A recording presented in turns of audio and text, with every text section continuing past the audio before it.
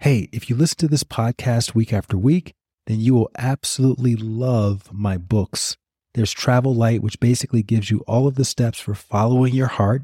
And then there's Knowing Where to Look, which is full of inspirational stories and anecdotes that will help you shift your perspective in the most inspiring way. And for those of you who can't seem to crack the meditation code, grab a copy of Bliss More, How to Succeed in Meditation Without Really Trying, and your meditation practice will never be the same. All of those books are available on Amazon, as well as everywhere else books are sold. That's Travel Light, Knowing Where to Look, and Bliss More. All right, back to the show.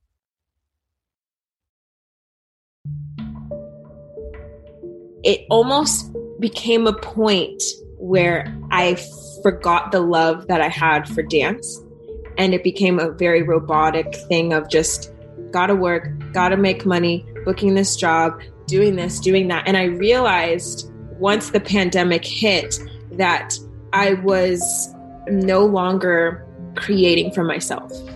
So for months I was sad because I was like, I'm not creating anything. I haven't created something in so long. And one day, I don't know how this happened. I had just ended something with someone I was dating, and I was wearing one of his shirts and I was washing another one of his shirts, and we're done. And as I'm doing laundry, I'm thinking, am I the only one that still holds on to a t-shirt from an ex?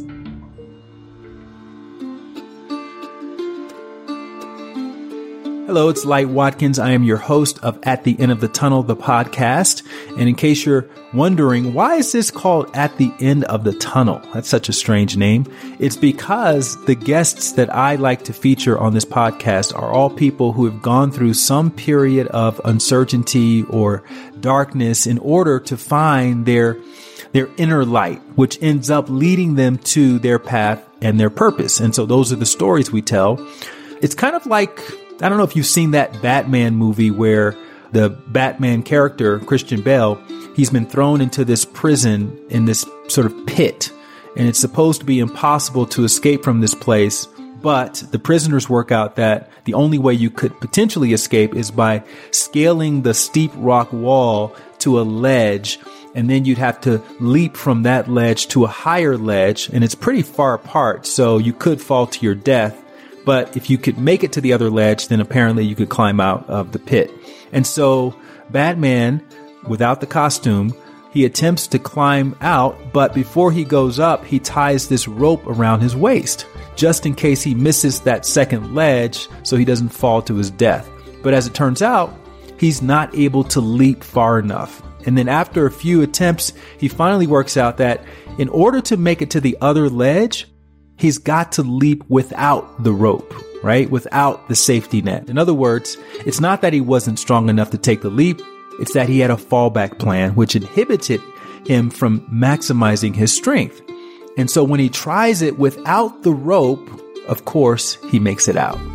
And it's such a beautiful representation of that leap of faith that we all have to take at some point in our lives in order to find our purpose, right? Because if normal life represents the pit of despair, that rock wall is sort of like your life's mission. But upon first inspection, it always appears too steep, too dangerous, too risky to even try to pursue it.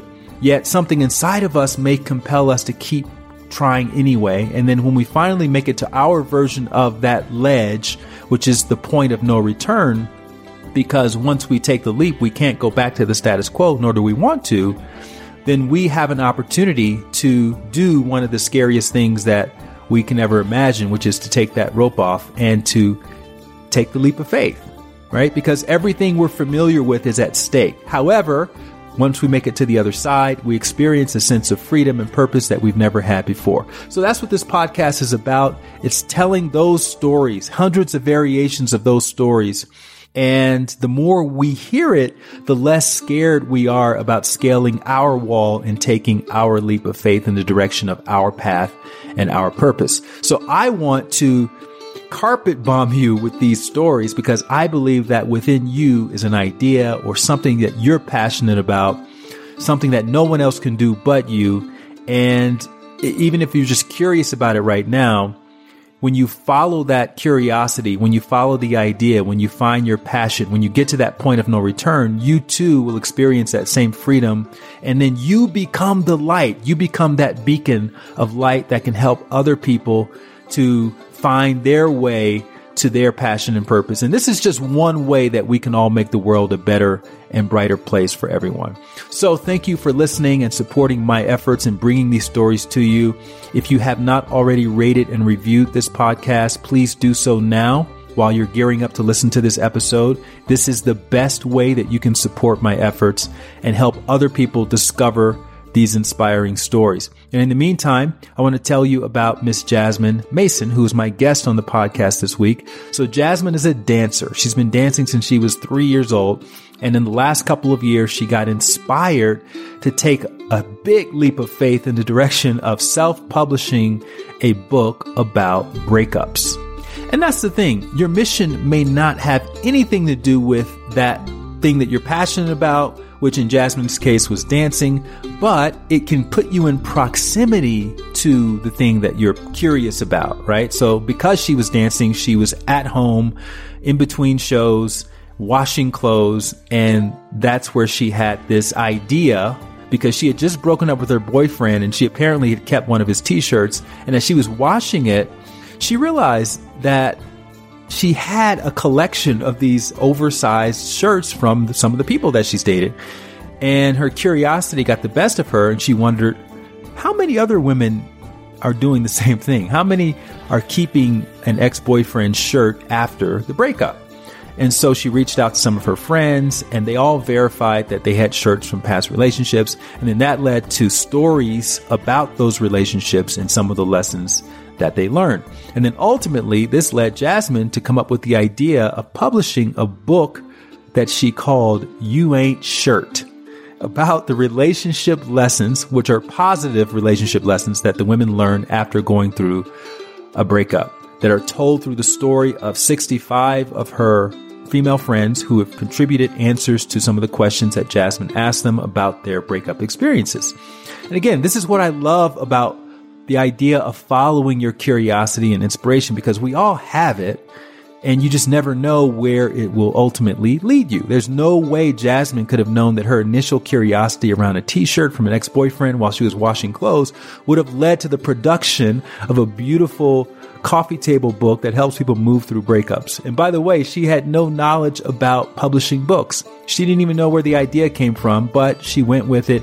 And that's how it goes when we're being lured toward our purpose. It doesn't make sense a lot of the time, not even to you, but you go with it anyway. And so in this episode, we're going to get into the backstory of how Jasmine grew up, how that influenced her ideas around relationship, why she had that curiosity, and all of the steps that led to the conception and the execution of the You Ain't Shirt book, and why she knew that she had to take action on the idea, even though it could potentially be a money pit. I think you're going to enjoy this one, and hopefully it will inspire you to do something with the things that you're curious about. And so without further ado, let us dive into my conversation with Miss Jasmine Mason. Jasmine, thanks so much for coming on to the podcast. I'm super excited about digging into the creation of the You Ain't Shirt project. I like to start these conversations off, though, talking about childhood. You grew up in Orange County, right? Yes, I did. So tell me a little bit about what that was like as a young child. Thank you for asking. So I grew up in Orange County. My parents divorced when I was 1. So I never really knew a time, I guess, when they were together. Grew up with a single mom and 2 older brothers. And she was working 3 jobs. Orange County is expensive. I do have to say that. My dad was close by, about 40 minutes away. I saw him mainly on the weekends. I grew up really, really Christian. My dad was really involved in the church, and that is how we spent time together on the weekends, was going to church together. And I felt like being part of that religion brought me closer to my dad. So I grew up super Christian. I wouldn't say I had a tough childhood. I know that there wasn't always a lot of money, but my mom was amazing and so supportive. She put me in dance at the age of 3, and I've been dancing ever since. My mom was a dancer and she was a tap teacher. So like when she was pregnant with me in the belly, she was dancing. So it was inevitable that I was going to be a dancer. So that is my main thing. That's what I do. And that's what I've been doing since age 3. And I grew up in competitive dance. So I was competing until I was 17. That's interesting because my next question was going to be, what was your favorite toy or activity as a child? So even though you were involved in dance, would you say that that was your favorite activity when you were young? Absolutely. I didn't try any other sport. Dance was my thing. Like I came out of the womb posing, dancing. That's what I wanted to do. And straight after school, I would go to dance at 3 p.m. and then I'm not done until like 8:30. That's all I did. What did you love about it? Like, what did you get out of that as a young person? I love performing. That's my favorite thing. Like to be able to perform in front of an audience, be on stage, all the glitz and glam of it all. Because it's funny, like I never wore makeup until I never wore makeup casually until I was probably like 17, but it was so fun because on the weekends when I would go to a dance competition, it was like an alter ego, like putting on all the makeup and the fake lashes and all the like the fun stuff. In that sense, that was so fun to like almost live a double life. I go to school, I wear my glasses, I'm like reading, and then on the weekends I get to perform and become this like different person when I'm on the stage. What did you get from that alternate ego when you were on stage that you were not getting in your normal life? I'm not quite sure. That's a good question. I think to be able to become someone different, which isn't maybe a healthy thing, kind of forget what it's like when I'm not on the stage. I could kind of become whoever when I'm on the stage, if that makes sense. Did you feel like you were inspiring people or evoking something within people who saw you perform or anything Absolutely. like that? Yeah, absolutely. When you're on stage and you get to tell a story and bring out emotions from people in the audience or the judges or whoever is watching, that felt so, just to be able to be given that gift to storytell and then, evoke emotions in people. It was very rewarding.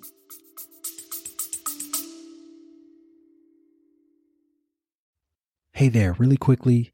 Have you wanted to find your purpose or be more grateful or start a daily meditation practice, but you're not quite sure where to begin? Well, if inner work is like a drop of water, thehappinessinsiders.com is like your ocean. That's my online community where you can learn real-world techniques for cultivating more fulfillment from the inside out. So whether it's learning how to manifest abundance or access your potential or overcome fear or even just start walking every day, I've got a blueprint for you, which means you no longer have to use any more shoddy guesswork. And you don't have to use the lone wolf approach to improving yourself. For a small accountability fee, you'll get community, you'll get accountability directly from me, and you'll get comprehensive instructions for getting your meditation practice off the ground. And for my podcast listeners, you'll receive 30% off of the All Access Pass if you go to thehappinessinsiders.com right now and use the promo code HAPPY. Again, thehappinessinsiders.com. Enter the promo code HAPPY and you'll get 30% off on a yearly All Access Pass, which gives you access to dozens of inner work challenges and masterclasses, such as my 108-day meditation challenge, which has an 80% completion rate. Plus, you get to join me live for weekly meditations on Zoom and much, much more. That's thehappinessinsiders.com. The code is HAPPY. All right, back to the episode.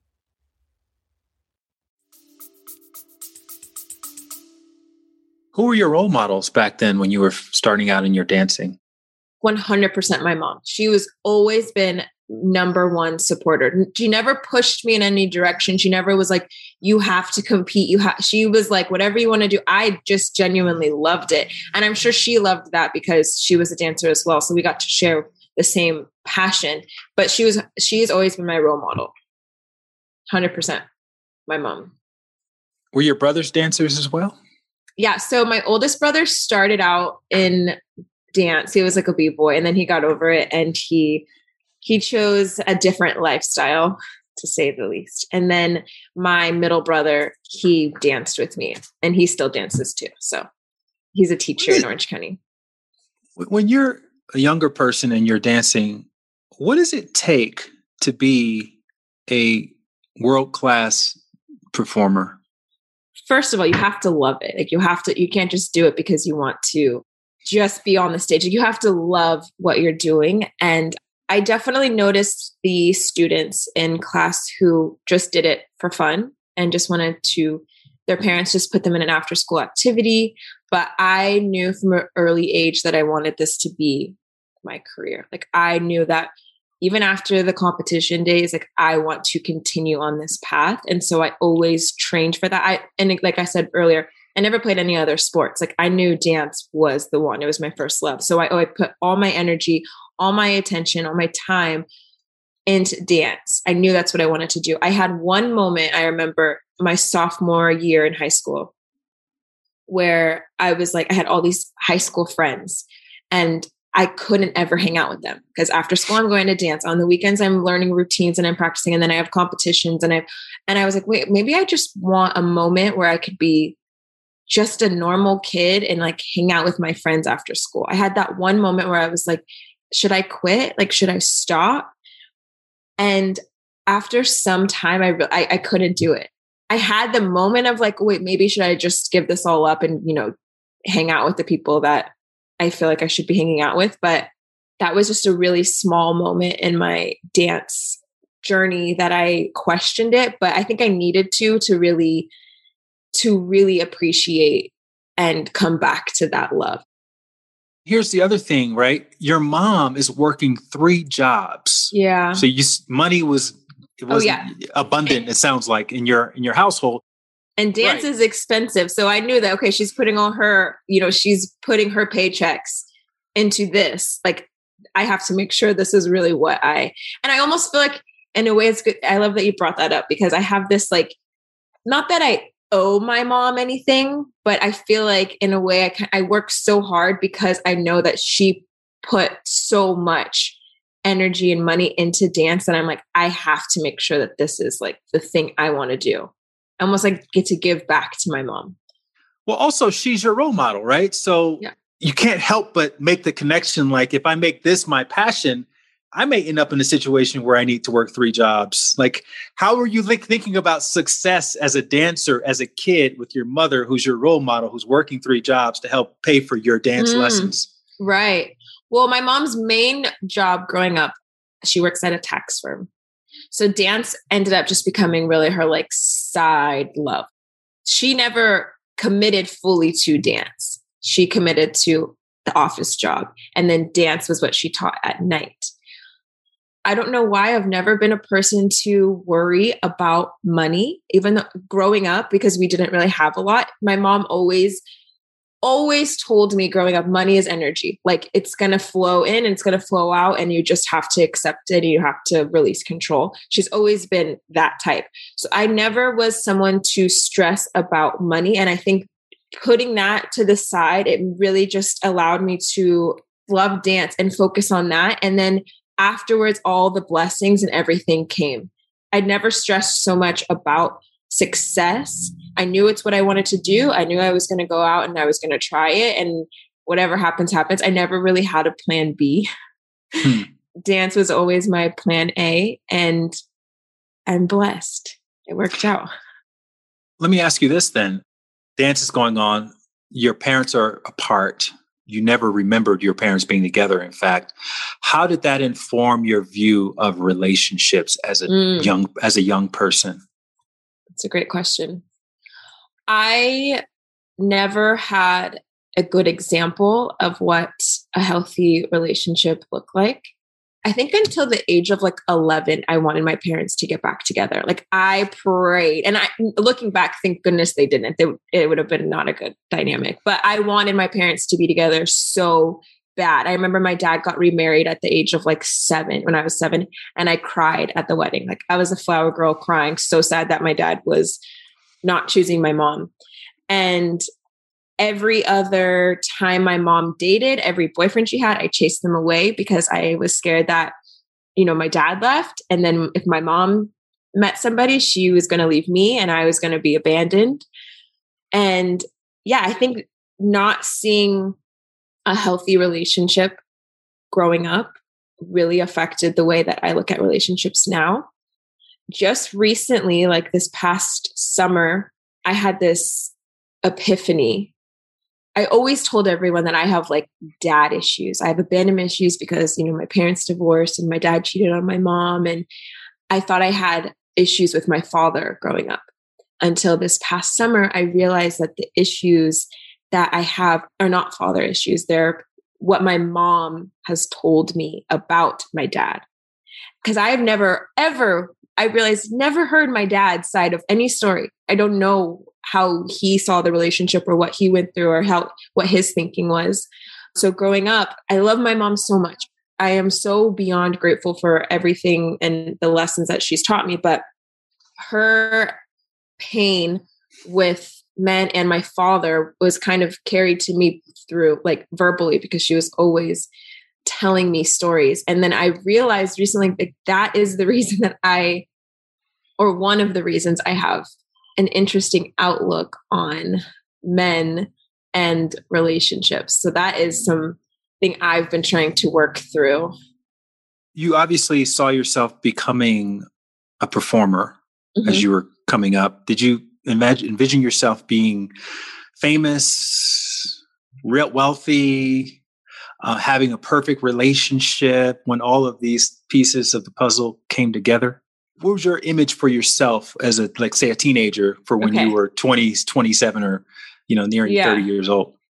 It's interesting because even when I was little and getting the question now and people say like, where do you see yourself in 5 years? That's such a hard question for me because I'm not really one to like romanticize the future or think too far ahead. I really just try to stay like, I dream. Yes, I have dreams, but it's really hard for me. Like when I was younger, I didn't really I wasn't trying to be famous. I mean, dancers are never really famous. You can't really be that famous unless you're like an international ballet star.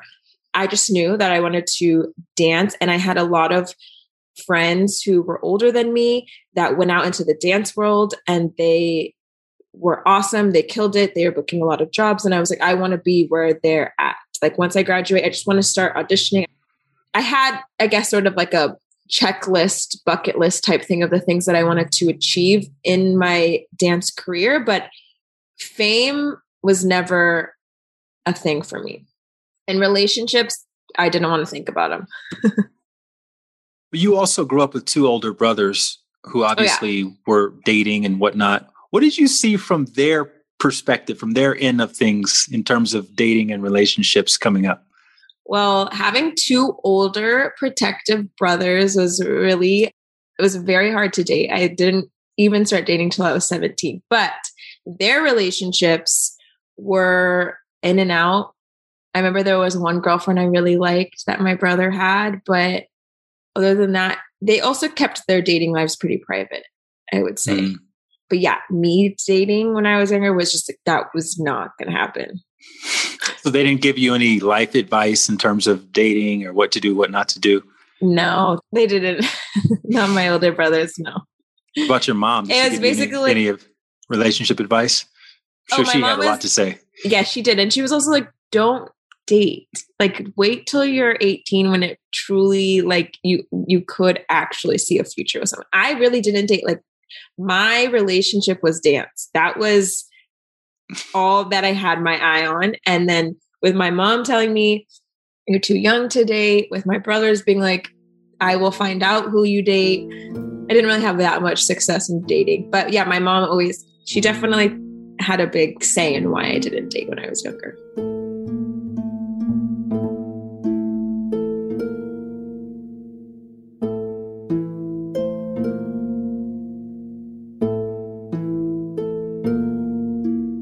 So you're 17, 18, kids are starting to make decisions for the next 4 years or so. You opt to do what and why? in terms of your career? Yeah. You didn't go to college, you said. I didn't go to college. Yeah. So I graduated at 17. I knew like I could either go to school and like maybe learn about dance, maybe get a dance scholarship, or I could go out and actually dance and like try to make it as a career.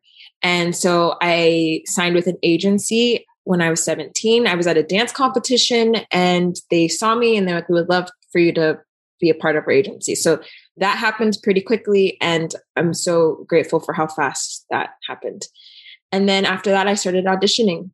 And it's so funny because I thought, you know, okay, I think I have a good look. I think I'm going to book a bunch of jobs. Like it's going to happen. And I remember it took a very long time. And I was kind of like, wait, why isn't it happening so easy? You know, you're 18, like so excited about the world, just thinking life's going to be easy. And it wasn't. And I remember going to auditions and seeing the same girls show up and the same ones were booking the jobs. And I remember feeling so defeated. Like, I really want this opportunity, but I feel like the same people are getting these opportunities.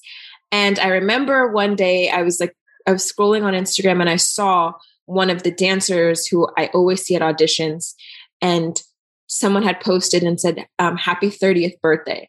And I'm 18 and she's 30. And it clicked. I was like, oh, who am I to think that I could just walk into all of these auditions and book the jobs when there's people that have probably been doing this since they were 18, who show up, do the work, have been going at this a lot longer than I have. Like, yes, of course, like I need to pay my dues. I remember this moment sitting in my living room being like, oh, now it makes sense. I need time. Like I need to give myself time and I need to just keep showing up and keep working hard. And once that happened, that feeling of rejection didn't hurt so bad because I was like, oh, I'm going to get so many no's before I get that one yes. And that's okay. And yeah, this career is really hard because it's really full of rejection. You get a lot of no's, and it's such a good test of staying true to who I am and not letting it affect me. So it's not always so personal. Mm-hmm. You know, you just show up, do the best that you can. And just, if it works, it works. And there's room for everybody is what I realized, because there's a job that's for that girl. That's not for me. And then on the flip end, there's a job that's better for me. That's not for them. And yeah, I had to realize that there's room for everybody and my time will come. I just got to keep doing the work. As you're doing the work, obviously you become known in the industry for certain things, right? What were some of the things that you, Jasmine, became known for when they were looking for this particular type of person who could do this particular type of dance or this particular type of energy? I would say that I'm pretty well-rounded. So if it's a job where we're dancing with an artist that's, you know, they're going to sing 3 songs. One's going to be super upbeat and hip hoppy. I could do that, but I also have the technical side because I trained in both. So yeah, I was kind of like a person who could kind of mold with whatever the choreographer wanted. And did you need any part-time jobs while you were building your resume? I did not. I thought it would be good to have a restaurant job. So I did apply and I worked there for like 3 months, but I couldn't keep up with it because the job required so much of my time that I was actually missing auditions and missing work to work at the restaurant job. So I was there for 3 months and then I had to quit because I was like, right now I'm putting more focus on my restaurant job than going to auditions. And yeah, it was definitely really hard. I lived with a few roommates and I don't know how I made rent sometimes, but it happened. I always got very lucky down to like the dollar.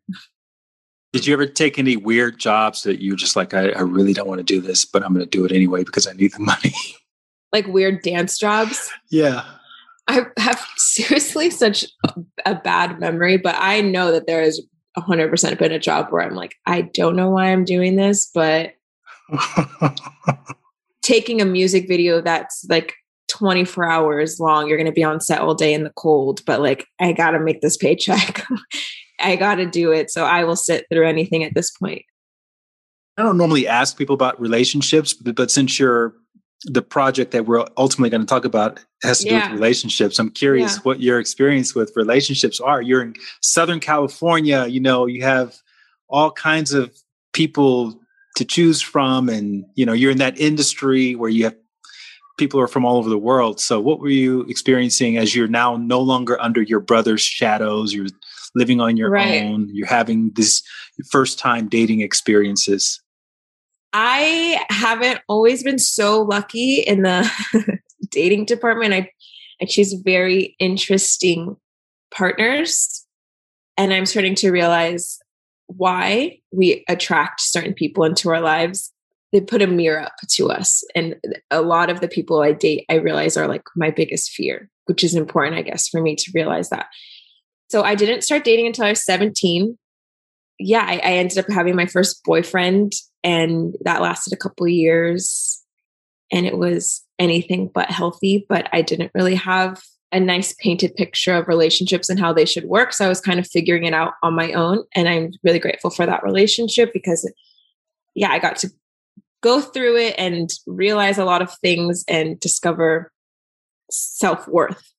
And then after that, I booked a job in Switzerland for a couple of months. And I had always told myself, like, I would never date long distance. If someone told me that they were in a long distance relationship, I'm like, he's cheating on you and it's not going to last. Like, I had the worst outlook on long distance relationships. But somehow I met a man across the globe, and it was like a fairy tale. We dated for a year and a half. He lived in Switzerland. I lived in Los Angeles. And our whole experience together was traveling around the world. And I missed so much work to be in this relationship. I was about it. And then the time came when there was nothing we could do. Like, he wasn't going to come here and I wasn't going to go to Switzerland because there's no work out there. So we eventually called it off.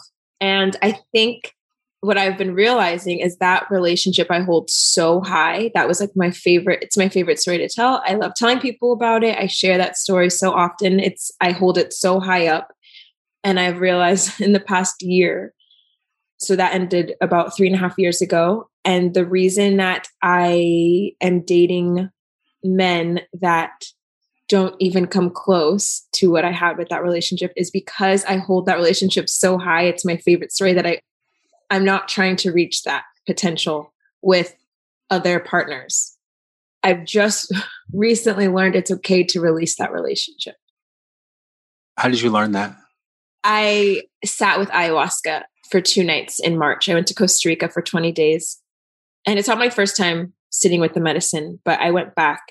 And through that, I realized I saw it so clear that relationship, that's my favorite. That's my golden relationship. I had this like visualization of it being so high up there.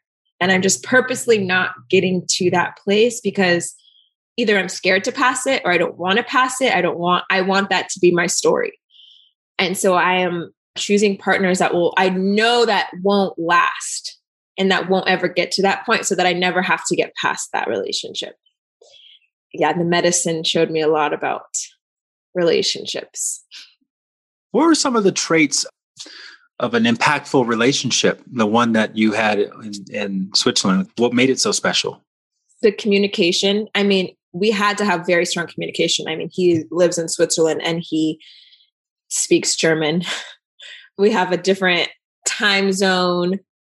And so we had to be very on with our communication and constantly like open and honest about what we were feeling, what we were going through, because long distance is so hard. It's really hard to maintain a relationship that way. And we had to constantly be open to what the other person was feeling, like being open to them expressing themselves. And he was older than I was. So that helped me become more mature in relationships because the relationship I had before, the things that were happening in that relationship would not have worked in this new relationship. So he kind of taught me what a healthy dynamic is in a relationship. So I was kind of learning from him and with him because what I had before was polar opposite. So yeah, there was a lot of things that wouldn't be okay that I couldn't bring in from my last relationship. So yeah, that healthy communication, trust, that's something that is very hard to build back up, especially what I had gone through in my first relationship. There was absolutely no trust for reasons. And so to come into a new relationship with someone who's across the globe, like I really had to figure out how to trust someone that wasn't around me. And he was able to give me that and reassure me with that. How were you coping with breakups at that time in your life? Did you have books? Did you have mentors, therapy, anything like that?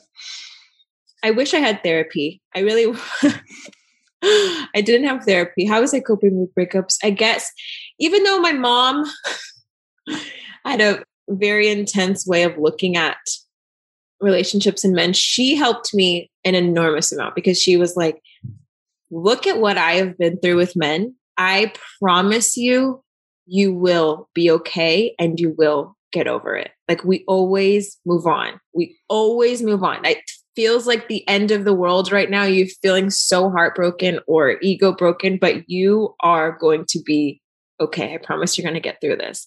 So that helped me a lot because even though I didn't always have the best examples with relationships, she was always very great with breakups. She helps me a lot with that.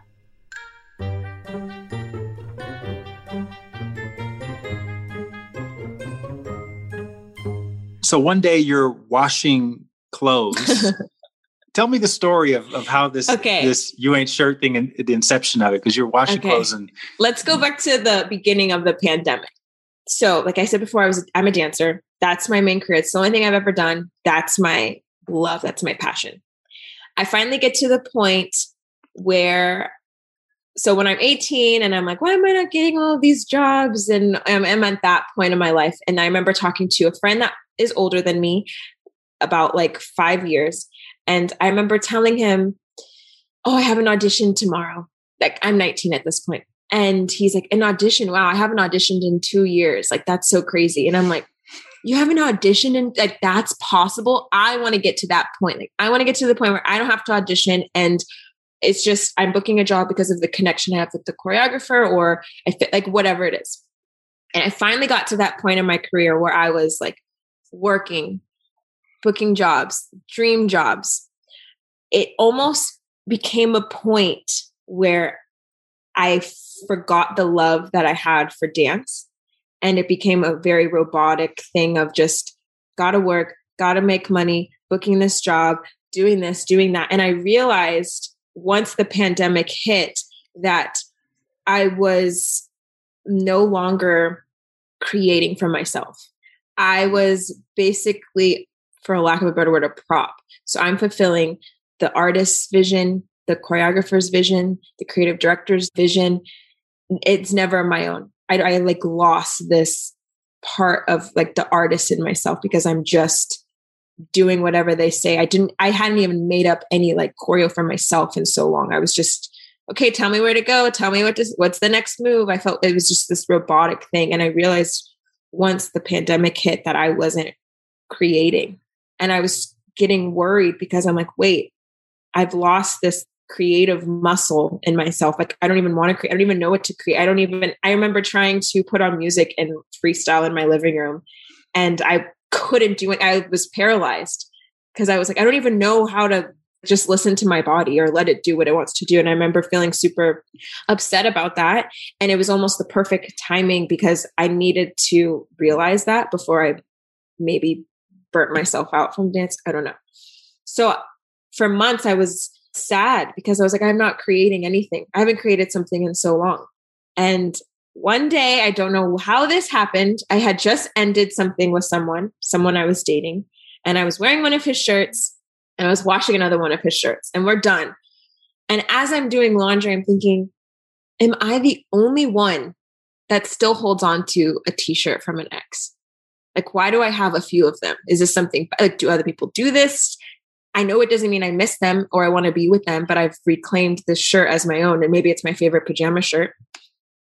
And I reached out to a couple of friends to see if they are similar to me in keeping a shirt. And a lot of my friends were like, oh yeah, I still have blah, blah, blah shirt or this shirt, whatever. And I was like, I was talking to my mom, like, that'd be such a cool idea for a coffee table book. Just like take a bunch of pictures of girls in their exes t-shirts, and then they get to do like maybe a little yearbook quote about the relationship. And my mom's like, that's actually a really good idea. Like, you should do it. And I hit up my photographer friend to tell him the idea, and he loved it. And he was like, I'm down. I want to shoot all the photos. Just telling people about it got me really excited and made me really want to follow through with it, because so often I'm a person that has an idea in my head and I get excited about it and then I don't ever follow through. So this time I was like, let me just get people involved, and I feel like that will hold me more accountable. So I hit up a bunch of my friends, and at first it was just going to be like 10 friends and just something for us for fun, just to do.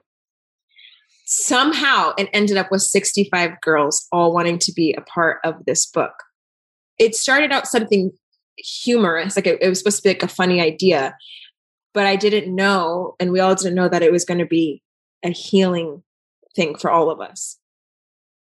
My first question is, when you break up with people or they break up with you, whatever, do you have a history of having clean breaks, or was it back and forth a little bit and then it would be a clean break? What was your experience with that?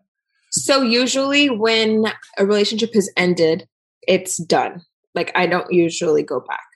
There was one, which the book was based off of, kind of, or not based off of, but I was wearing his shirt.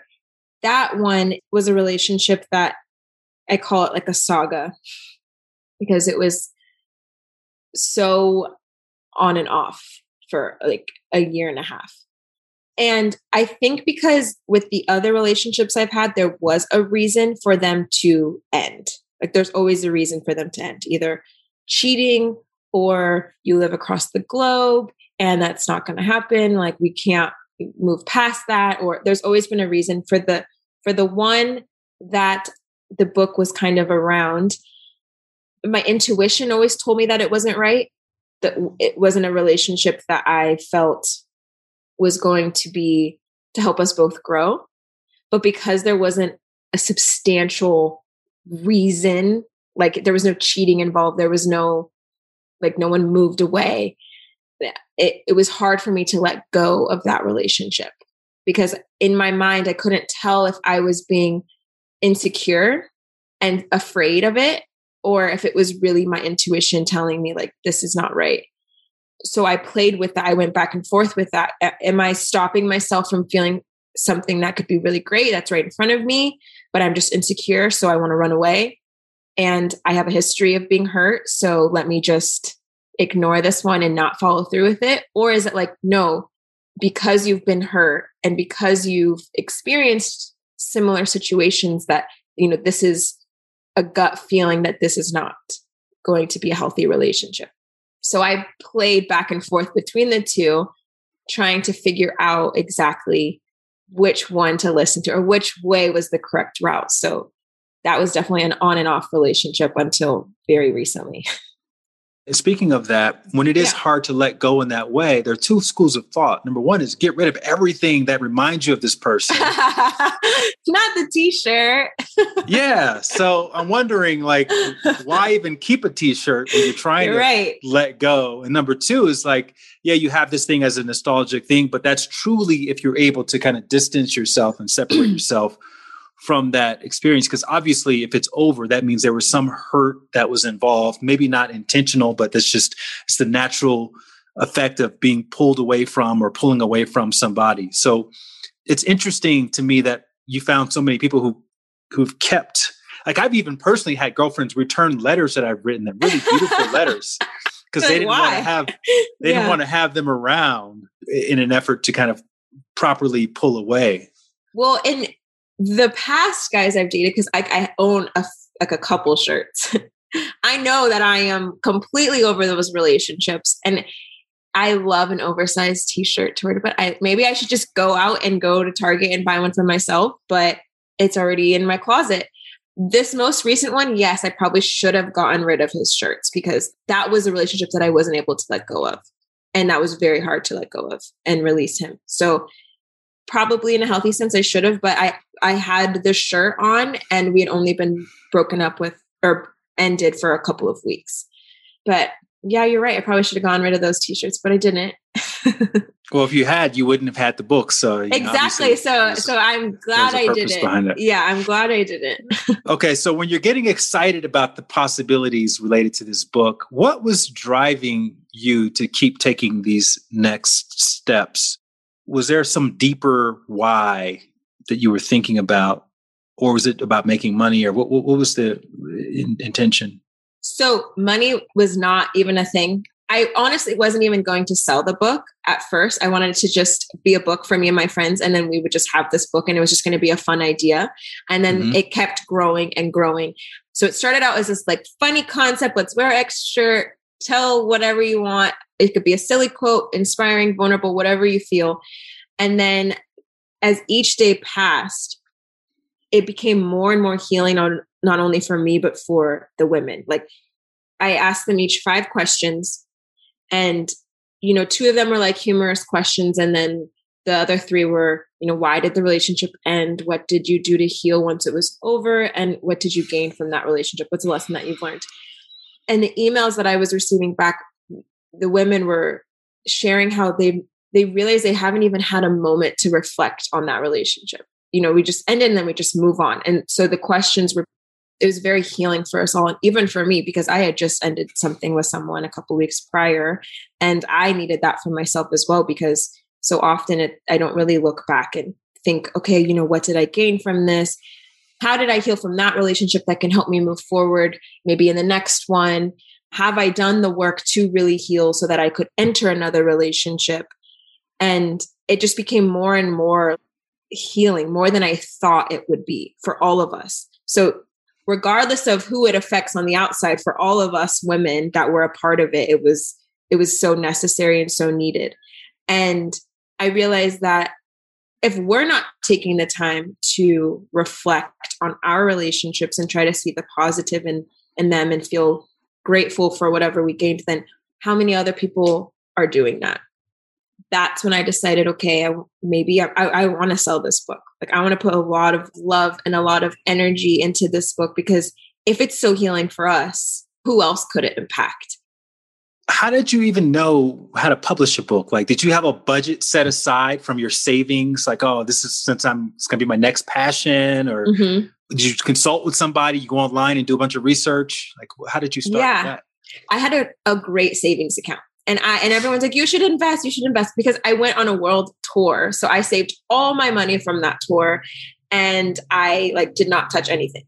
I don't know how to invest. I don't know how to put my money in this account to make this money. I don't know how to do that. It was just sitting in my bank account. And I wanted to put my money into something, but I just didn't know what. So when this idea came and I realized how expensive it is to make a coffee table book, wow. I had to take a few moments to really commit to the idea, because it is very costly to write a book. But I have all this money saved. I'm not doing anything with it. And I know that I remember when I was younger, I remember someone taking me out to dinner, like a friend, and she paid for the entire thing. And I remember feeling like, oh my gosh, like people do. Like I know that when I have money, I want to be able to put it out in the world. I want to be able to give it. I want to take people to dinner. I want to donate it to this. That's what I want money for. So all of a sudden I have money and I'm just going to hold on to it and do nothing with it. That's not the reason that I wanted to have money in the first place. So how could I put it in something that is not for me or for myself, that could be for others? And so I was like, this is the perfect reason. I have it right in front of me. It's like everything is aligned. This should be where I'm putting my energy and money and time and focus. When I told my aunt the idea, she was so supportive and she's like, I want to help. So she invested some money into it, which helped me tremendously. So I'm so beyond grateful for her. And each night I would go to bed, and each night I'm going to bed and I'm like, this is such a dumb idea. Why are you doing this? You're wasting your time. You're wasting your energy. No one's even going to care about this book. It's not that great. And you tell yourself all these things before going to bed. And then I remember each day I'd wake up, okay, what do I got to do today? What do I got to do? One step closer. And then that night I'm going to bed and my brain's like, you should just stop. Like, it's not a good idea. Like, stop creating this book. It's way too much money. And then I wake up the next day. I'm like, okay, what do I got to do? And I don't know how my brain kept overcoming those sabotagey thoughts. Like, when I tell you I had them every single day. But I think because there were other people involved, it wasn't just like I was making a coffee table book of myself in my ex's t-shirts. I think because I had other women involved and the photographer, and so many people were so supportive and so, thank you for allowing me to be a part of this. It's so healing. I didn't even realize that I needed this more than I did. Now I actually gave myself closure. Hearing those messages and for people to share that with me and then feel trusting and safe enough for me to honor that space and then like share it with the world. I was like, oh, this is bigger than me. This isn't just me trying to like make a book and sell it and make a lot of money. If that happens, thank you, source, but that's not the goal. And that's never been the goal. So I've never done a book in my entire life. I don't even know how it happened. I ended up hiring a graphic designer because I don't even know the programs. And when I hired her, I remember sitting on the phone with her and I said, I'm hiring you because I need someone professional and I want to be able to lean on someone. I don't know what I'm doing. I don't know if my ideas are good. I just need someone to lean on.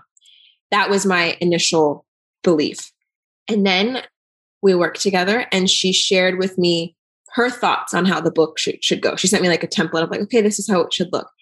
And I remember immediately being like, I don't think I want it to look like that. In the moment, I was really like shocked. Like, oh my God, wait, I'm spending a lot of money on this and this isn't what I wanted and I don't know what to do. And then it was the perfect blessing because like I said before, I never saw myself as being creative. I never trusted my ideas. I was the person where someone's like, oh, I like this. I'm like, oh yeah, me too. I'm like, I don't like this. I'm like, oh yeah, I don't either. I was very kind of like listening to everybody else. I've lost my own creative vision. And because her and I didn't have the same outlook on how the book should go, it just clicked. I don't know what happened, but it became so clear. The vision became so clear on how I wanted the book to look.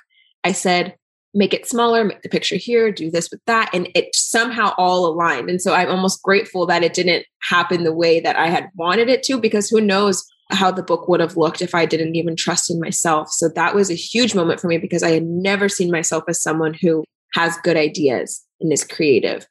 So that happened. My mom has actually written a book before. So she knows how to like, I guess, self-publish and copyright. She helps me on that end. Mm-hmm. I searched forever for a printer. I had a very clear vision of how I wanted the book to look, how to feel, what color it was. And not every printer could do that. So I found someone who was able to deliver. Yeah. And then all of a sudden I'm printing 250 books. I don't know how that happened. And then after that, it's like, oh, wait, now I want to sell the book. So that's a whole other level of life that I didn't know about, trying to sell a product. And I don't know a lot of people that have done that. So it's all kind of me trying to figure it out on my own, marketing and all of that stuff. I'm literally a one-man team trying to sell it, but it's reached the people that it's supposed to. And the people that do have it, I'm so grateful for the messages and the response that I've been getting. And then it turned into an Instagram where people are DMing me and sharing with me their stories. I don't know how I somehow became the breakup queen. I did not mean for that to happen. So it just became it started out as an idea that was kind of just like a fun, we'll just see how it goes. And then it turned into like this whole creation and it being out in people's hands, which is really awesome.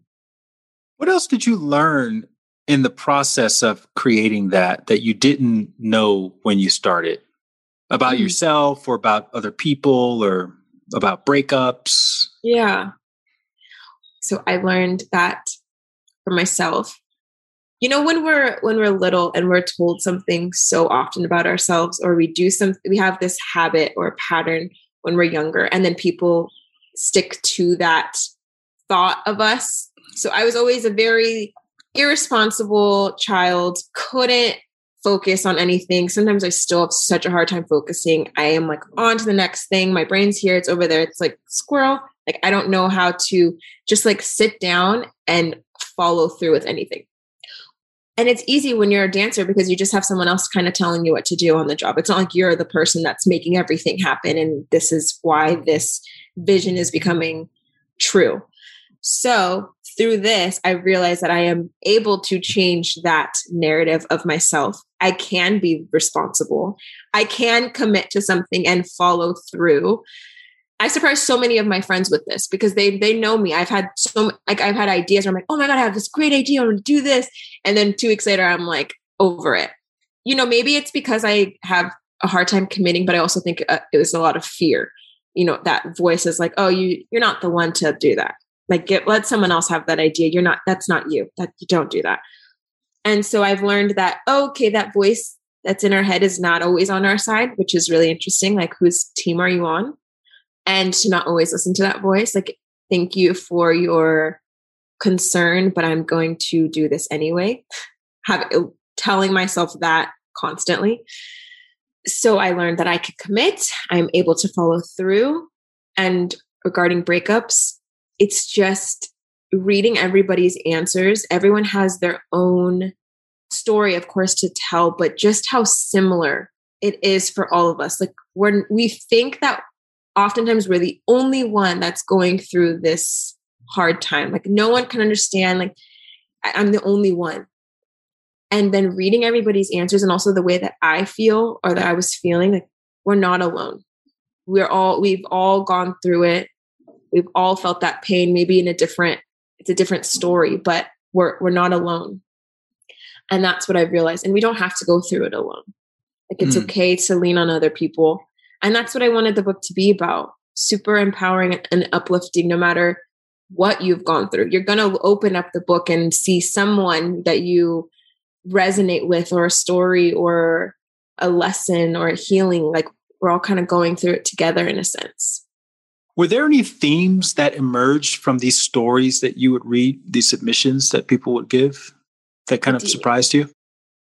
I think a lot of the answers, the similar ones, were how oftentimes, like kind of what I said earlier, we go through things alone, or we think that it's best to kind of just like hold it in and go through things alone. But the real healing is when we allow ourselves to kind of lean on others and we share it. We open up to people. Like a lot of the girls talked about leaning on their friends. And I think that would be like a common theme.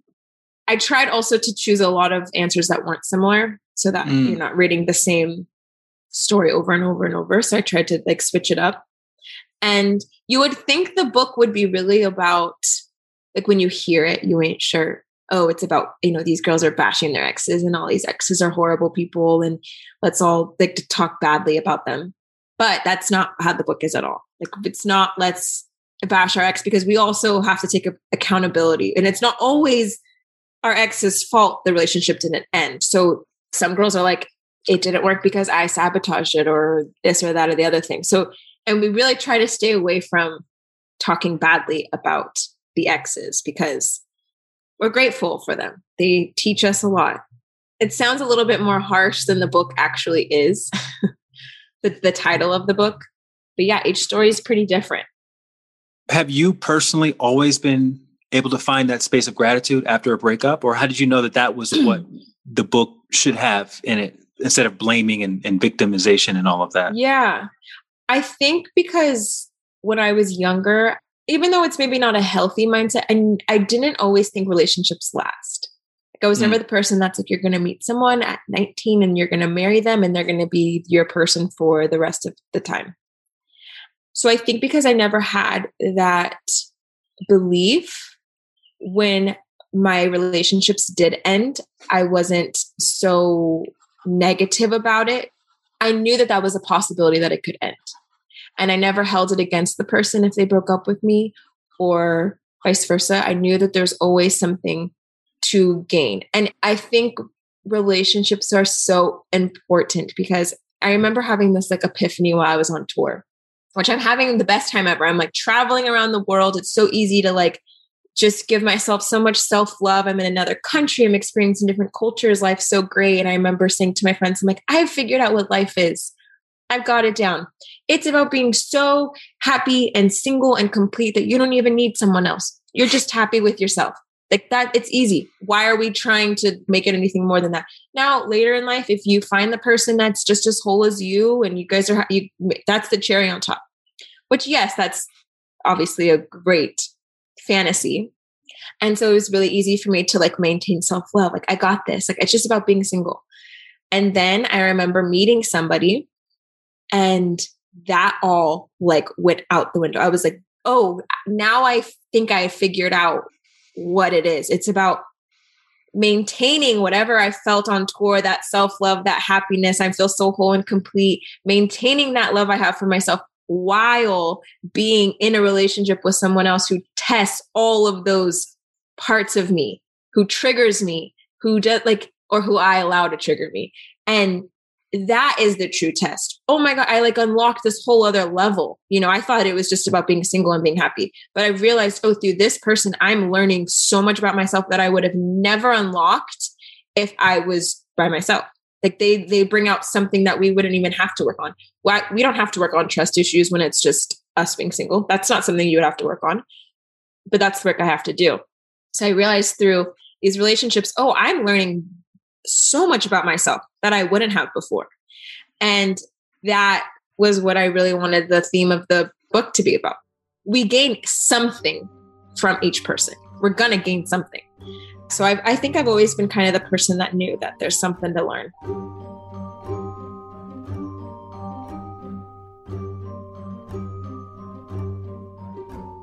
And talk a little bit about the genesis of the title of the book, You Ain't Shirt.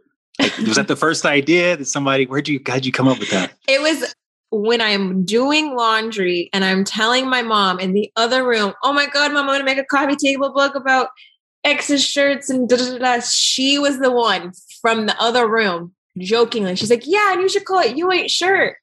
And I was like, that came too easily and too perfectly for me to not make this a thing. And then I'm like, how has no one else thought of this? I like looked on Google, ex's shirts, like anything, no one. So I was like, you know what?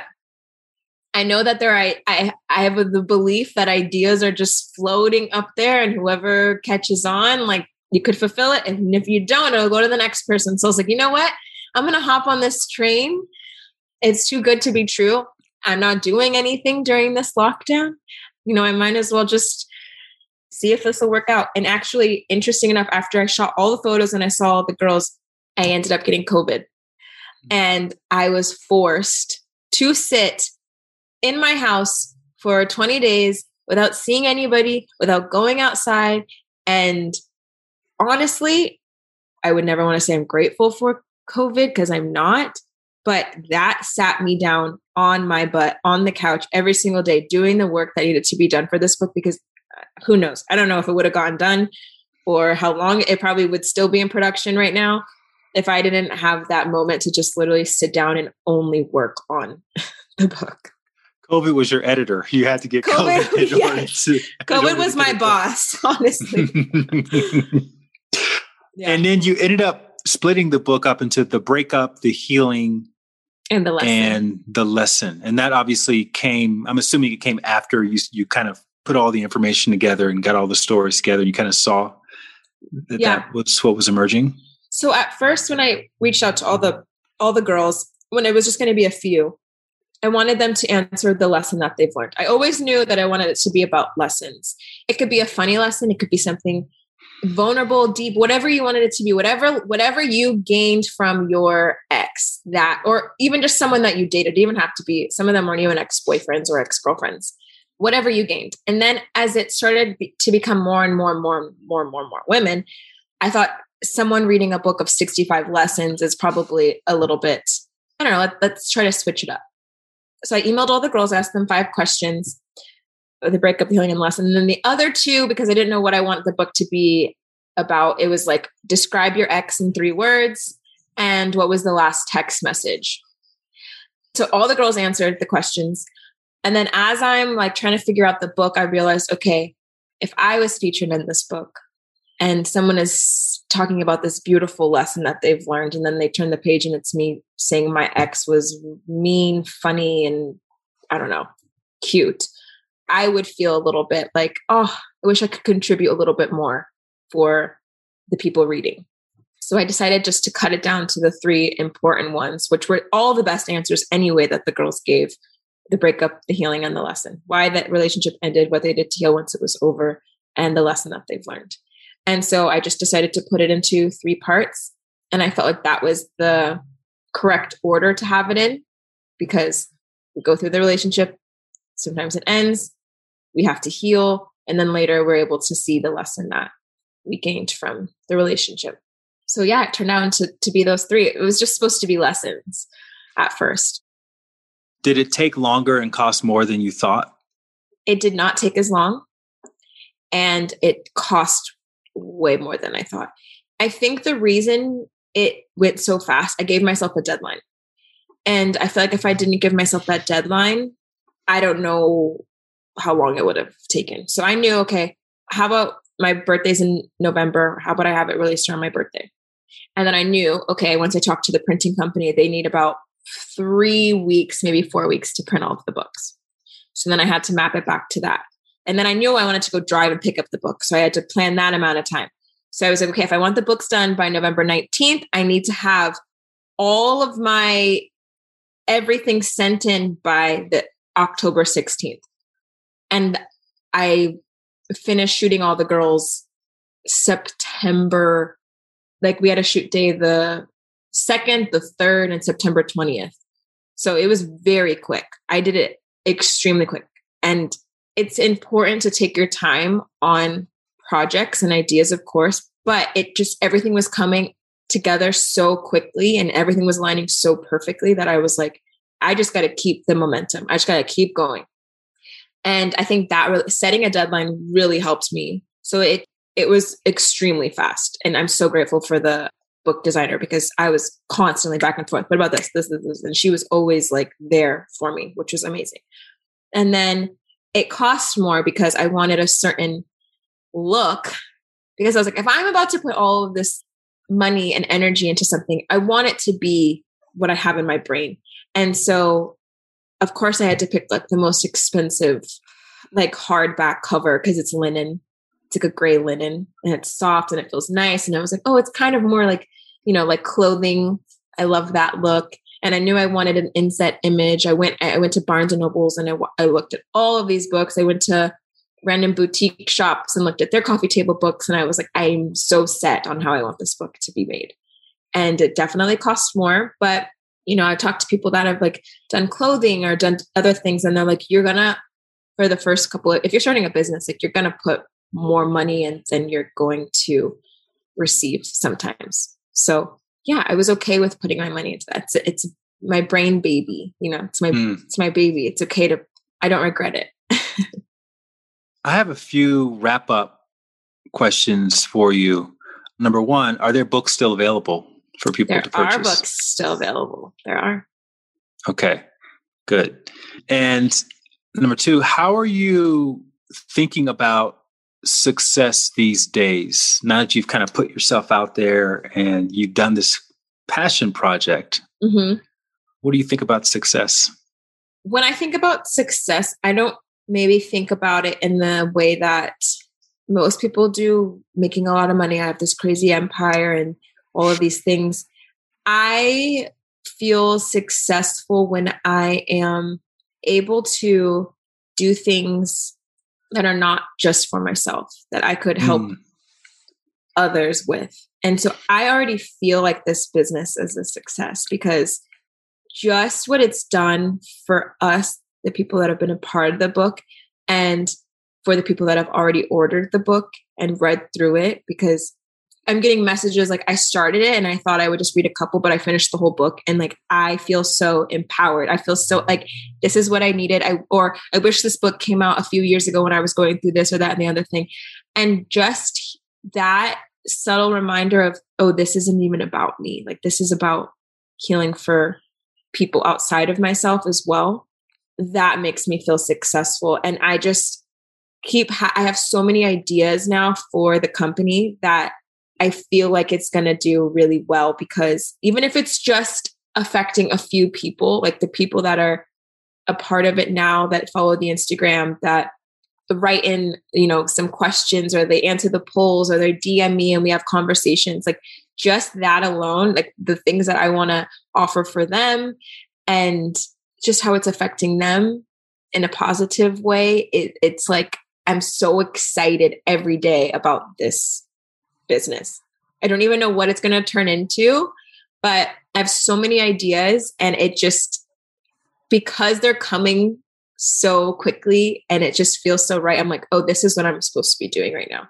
It feels really right. And it feels so like aligned with who I am. And when I came back from Costa Rica in March, before this whole idea came to me, I journaled and I put in the middle of a piece of paper a J for job. And I put like all these little squiggly lines out and what I wanted that job to look like. I didn't want it to be a job that was like for me. I want to help and influence others in a positive way. That was like number one. I had all of these lists of what I wanted it to look like. The fact that I'm seeing that come to fruition right now and how it's manifesting itself, I'm like, oh, this is so right. If this only lasts another year, I'm so fine. But I felt like I needed to complete this. Yeah, it's beautiful. So let's say somebody reaches out to you and says, hey, Jasmine, I got this amazing idea. It's for doing a coffee table book to help inspire people. Do you have any advice for me? Yes. Oh my God. I get DMs. Like, hey, how do I write a book? How do I do this about a book? I want to publish this book. What did you do? And I am like, I wish I had somebody that was like, hey, here's what you could do. This is going to help you in the long run. I wish I had somebody that was like that for me. So I'm so willing to be that person for people. Like, it's hard, especially never written I didn't really write a book, but I made a book, produced a book. It's hard. So it's not so easy, but obviously there's amazing YouTube videos and there's articles online, but it's possible. I'm a person that has never written a book or done anything like that. So I can tell you it's possible to achieve. Awesome. Well, I thank you for sharing your story. And I always like to end these conversations by looping back around to how we started, particularly talking about your favorite activity as a child, which obviously was dancing. And as you could tell, I was trying to get to the motivation underneath the motivation for dancing, which really was, as you mentioned, it was about tapping into a part of yourself that didn't get an outlet in your normal life. And whether that was through the performance itself or through the competition, it was a way of kind of accessing a higher expression of who and what you are. And I feel like, having now heard your whole story, everything was really leading you to this point, in the sense that your spirit chose these two individuals to be born into their family. They weren't together. There were some relationship questions there. You only heard one side of the story. You then chose a profession that required you to be okay with lots and lots of rejection so that you could keep moving forward, taking the next steps without talking yourself out, even though those thoughts obviously were there and probably have been there for a very long time. And you have this sense of independence, which kind of, I think it gives you the ability to connect with people who are feeling a little bit tethered to codependent relationships, and they see something in you, and that probably inspires them to want to share with you through this project. So I just want to acknowledge you for showing up and for making this project the one that you decided to really follow through with, even though there were so many unknowns, and there probably still are a lot of unknowns, but also seeing how what your mother taught you around money being energy, seeing the energy that you had accumulated, and this being the perfect outlet for that energy to be invested. Why? We don't know yet, but this is a really good start, and I think you've inspired a lot of people. And I saw that you also have created a candle to go along with the book, yes, which is the light at the end of the tunnel. I can keep going on and on with these metaphors. It is. But yes. Yeah, it's really cool. It's really inspiring. And I'm so excited to be able to share your story with my audience. And hopefully the people listening to this will be reminded that those hunches and urges that they have in their heart that feel aligned with what their purpose on this planet is, it's not there arbitrarily, it's there for a higher purpose. And hopefully seeing that you took those next steps will empower them to be able to do the same. And so, I'm grateful for you. And I appreciate you coming on and being so open and transparent about your journey. Thank you so much for having me. I'm so honored. And I feel like you know so much about me in such a short little time. You literally just read me back my life. I'm like, oh yeah, that did happen to me. So thank you for listening and for taking time out of your day to hear my story and want to know it. And you're interested in it. So I'm honored and grateful. Of course. And everybody will need to follow you and follow. The book has its own account, right? You Ain't Shirt? It does. Yeah. Follow your account. So we'll put all that in the show notes, obviously. And hopefully we'll continue to see it evolve over time. So thanks a lot. Yes. Thank you. Thank you for listening to my conversation with Jasmine Mason. There are still some You Ain't Shirt books available for purchase. If you want to grab one of her limited edition copies, you can do so at youaintshirt.com. And if you're feeling inspired to share your breakup story and the lessons that you learned, and if you still have one of your ex's t-shirts, you can submit a photo of yourself wearing it along with your story to the You Ain't Shirt IG account, which is at You Ain't Shirt, no apostrophe. And there's also a link to it on the website and in the show notes. And speaking of which, the show notes for this episode can be found on my website, including a transcript of the interview. Just go to lightwatkins.com/tunnel. And while you're there, you may see a pop-up advertisement for my daily dose of inspiration as well as my weekly email. And both are motivational, inspirational messages that I send out daily for the daily and weekly for the weekly. They're wonderful, and a lot of people really enjoy them and respond positively to them. My next book is based on my daily dose of inspiration. It's called Knowing Where to Look, 108 Daily Doses of Inspiration. It is now available for pre-order, and you'll see purchase links for my book at lightwatkins.com as well. And again, if you haven't left your review for At the End of the Tunnel, I'll walk you through the process right now because it can be a little confusing, right? And it only takes 10 seconds. Just look at your screen, click where it says At the End of the Tunnel, which should be in purple. Unless you're not listening to this on the Apple Podcast app, then you want to look for a button that says Listen on Apple Podcast, and then you'll see the purple link. And then scroll down past all of the previous episodes to where it says Ratings and Reviews, and just tap the star on the far right, and you've left a rating. Thank you very much in advance for taking those few seconds to do that for me. I really appreciate it. And I'm sure the people who find this podcast are going to appreciate it as well. Thanks again for listening, for sharing this episode with your friends and your followers. And I'll see you back here next week with another amazing story from the end of the tunnel. In the meantime, best thing you can do for yourself, keep trusting your intuition, keep following your heart, keep taking those leaps of faith, everybody. And I'm sending you lots of peace and love. Have a great day.